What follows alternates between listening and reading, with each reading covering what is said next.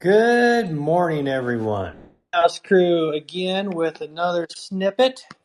Gonna have me, Mick Firemuth, and Shannon Carpenter, author, talking today on this Dad House snippet about summer. Specifically, when it comes to summer, how to make your summer plans, coordinate them with the wife, where to go, what to do, everything of that nature. But before we do that, remember, Dad House is snippets are an offshoot of the Dad House podcast. Dad House podcast is five totally awesome primary caregiver stay-at-home dads with five lovely unicorn mamas behind them and 16 kids that give us all of the content to make our life special. So we are going to talk to you, whether it be in the snippets or on our full-length episodes, which you can find at dadhousepod.com, about all things active, engaged, fatherhood figures. We got advice, we got stories, and we'll make you laugh, no doubt. We're on all the socials at dadhousepod. And that's it. That's housekeeping. My house is my digital house is clean. My regular house is a mess, but that's okay. Shannon, Yo, is it summer yet? no, but this is when you start planning for summer, and it's a pain in the Exactly. ass. Why do you have to start planning so early? Well, because camps fill up, and vacation dates fill up, and kid activities fill up, and it's tough to coordinate all that, especially if you have more than one kid, man. And it's one of those things that it drives parents crazy, but we all do it. Absolutely. I think the biggest thing is stuff fills up, whether it be your personal calendar or the activities that you're trying to get your kid into.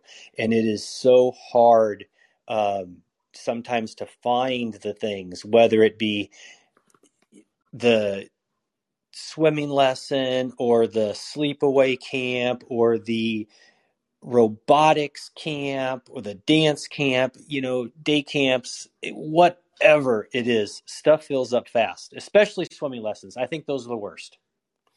Yeah, swimming lessons and all that, it fills up fast, and then you got to coordinate the different activities with different kids and parents, and that is a pain in the butt, dude. You got to think about where you're going to be driving that day, where you're not going to be driving that day. What are you going to do with the kids? What are you not going to do with the kids? If you're working, you got to coordinate between work and that. It's a hassle, dude. Parents are tired of this, but you want your kids active in the summer, right? In a perfect world, because the last thing you want your kid to do is to wake up in the morning, crawl out of bed, and tell you I'm bored before they even get a bowl of Frosted Flakes.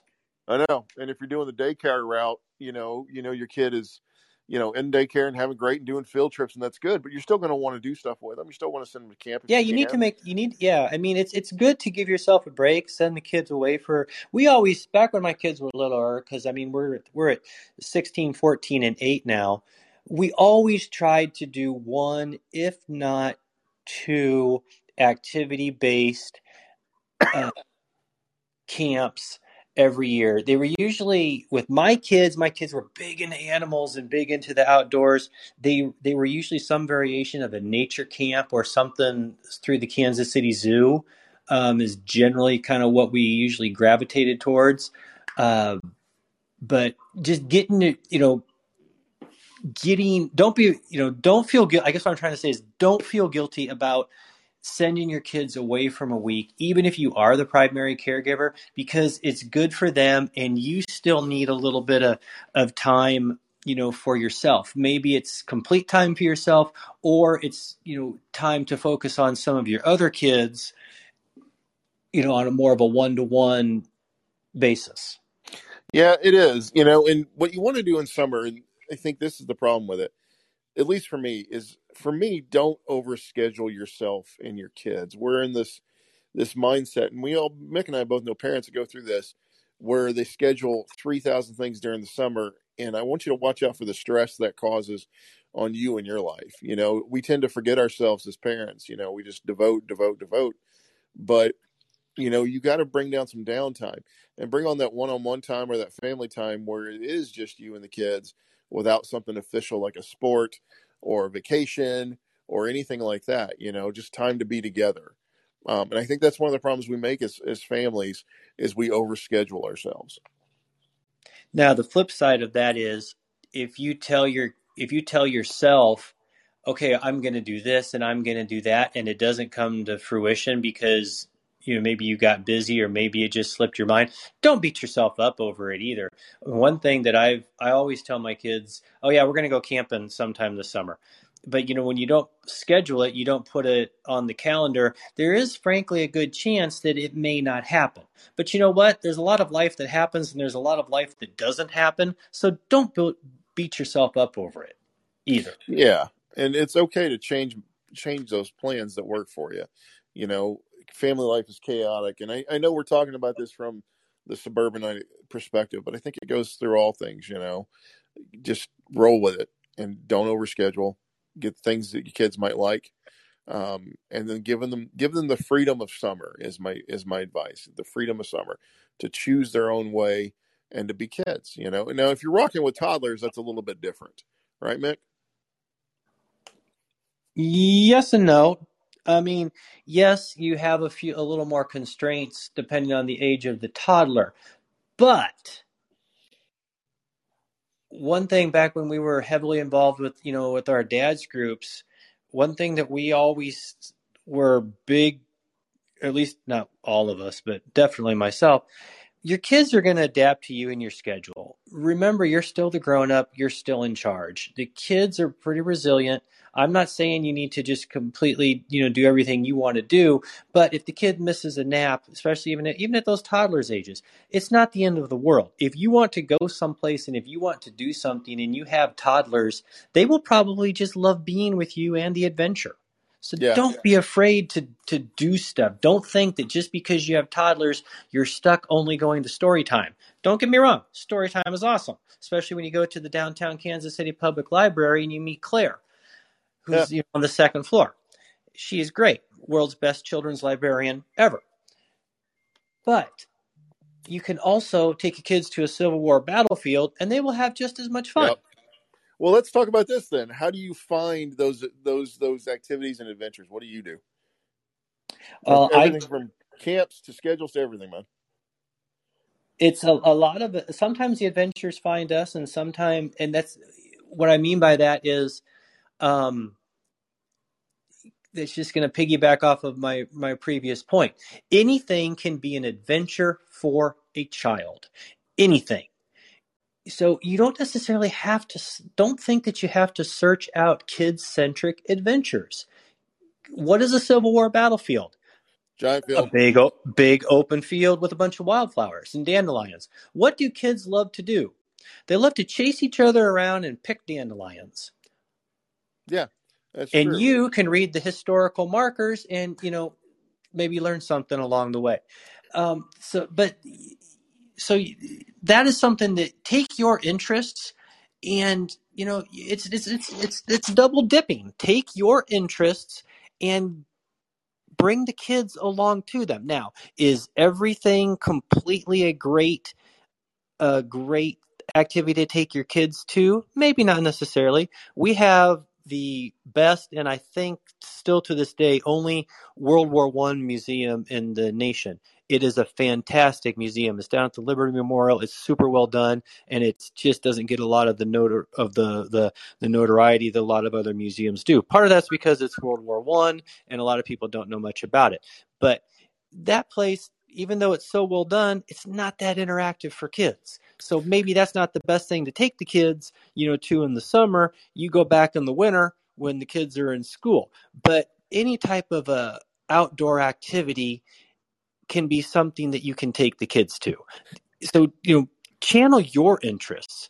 But if you do need to look for something, that is kid centric, you can do the web searches. A lot of the major metro areas have, their little parenting magazines. The one here in Kansas City is called KC Parent.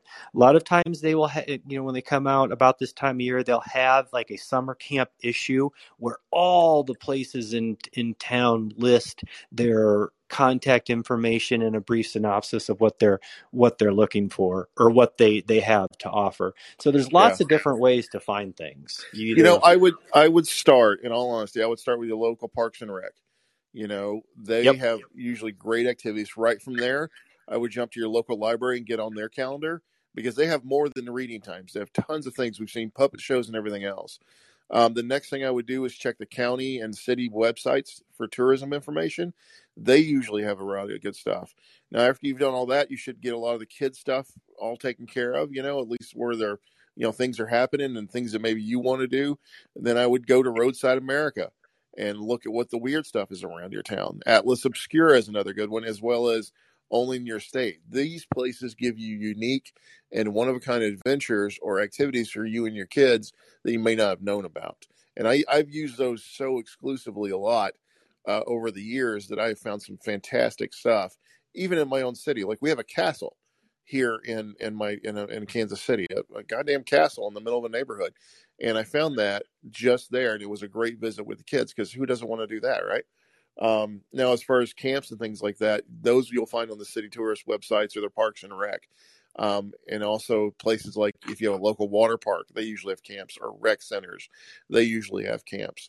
And those are really good places to go. The last thing I would mention is don't forget some of those specialty shops in the world that a lot of people have, that, you know, pottery shops or different things like that. You can usually find cooking classes or cooking camps. You can find craft camps. I think it's Michael's that does a sewing camp every year, I think. I'm not sure about that, but you check it. But don't forget about those places. You'll find a bunch of unique stuff that maybe is more engaging for you and them. So that's my advice, especially with toddlers, man. Sounds good. Sounds good. Anything else that we need to touch on that you can think of on this, or did we get pretty much hit the highlights? No, I think we hit the highlights. Oh, wait. I got one other thing. Go ahead. Don't be afraid to take the kids, even if it's by yourself, on like little mini vacations. Maybe go visit your in-laws or do that, you know, overnight camping trip. You can do it. You can handle it. You don't necessarily need, you know, to take your spouse with you. It's not that, you know, hard to fly solo. What you're really looking for here as a parent is to make sure they're engaged and have a fun summer, that you're engaged and at least have a little bit of a break, but to build those memories that you're going to use 10 years from now. They're going to be priceless to you then, about the times you did the silly things. And that should be the focus of the summer more than, you know, trying to do as much as possible. And that's the way I've run my summers for 14 years now. And to hear our kids talk about the things that we've done has been the payback. You know, that's what's been made worth it for me. Very good. Very good. All right. Well, let's wrap this thing up by telling everybody thank you for listening. Please share and subscribe. If you want a full-length episode, go to dadhousepod.com. If you want, we didn't talk about these at all, but we have taken some big-ass trips with our kids over the years. Yeah, we have. An episode name, but it's the title is, you know, Dad's Trip Recap, where we talk about our most recent one where we drove to Kentucky and back over 4 days. So if you have any interest in hearing about 21 dads and kids on the road together and all the shenanigans that can go along there, I invite you to check that episode out. Otherwise, take a look at our posts on the socials, and we appreciate your time, and have a great rest of your week. All right. Good luck, everybody. Bye-bye.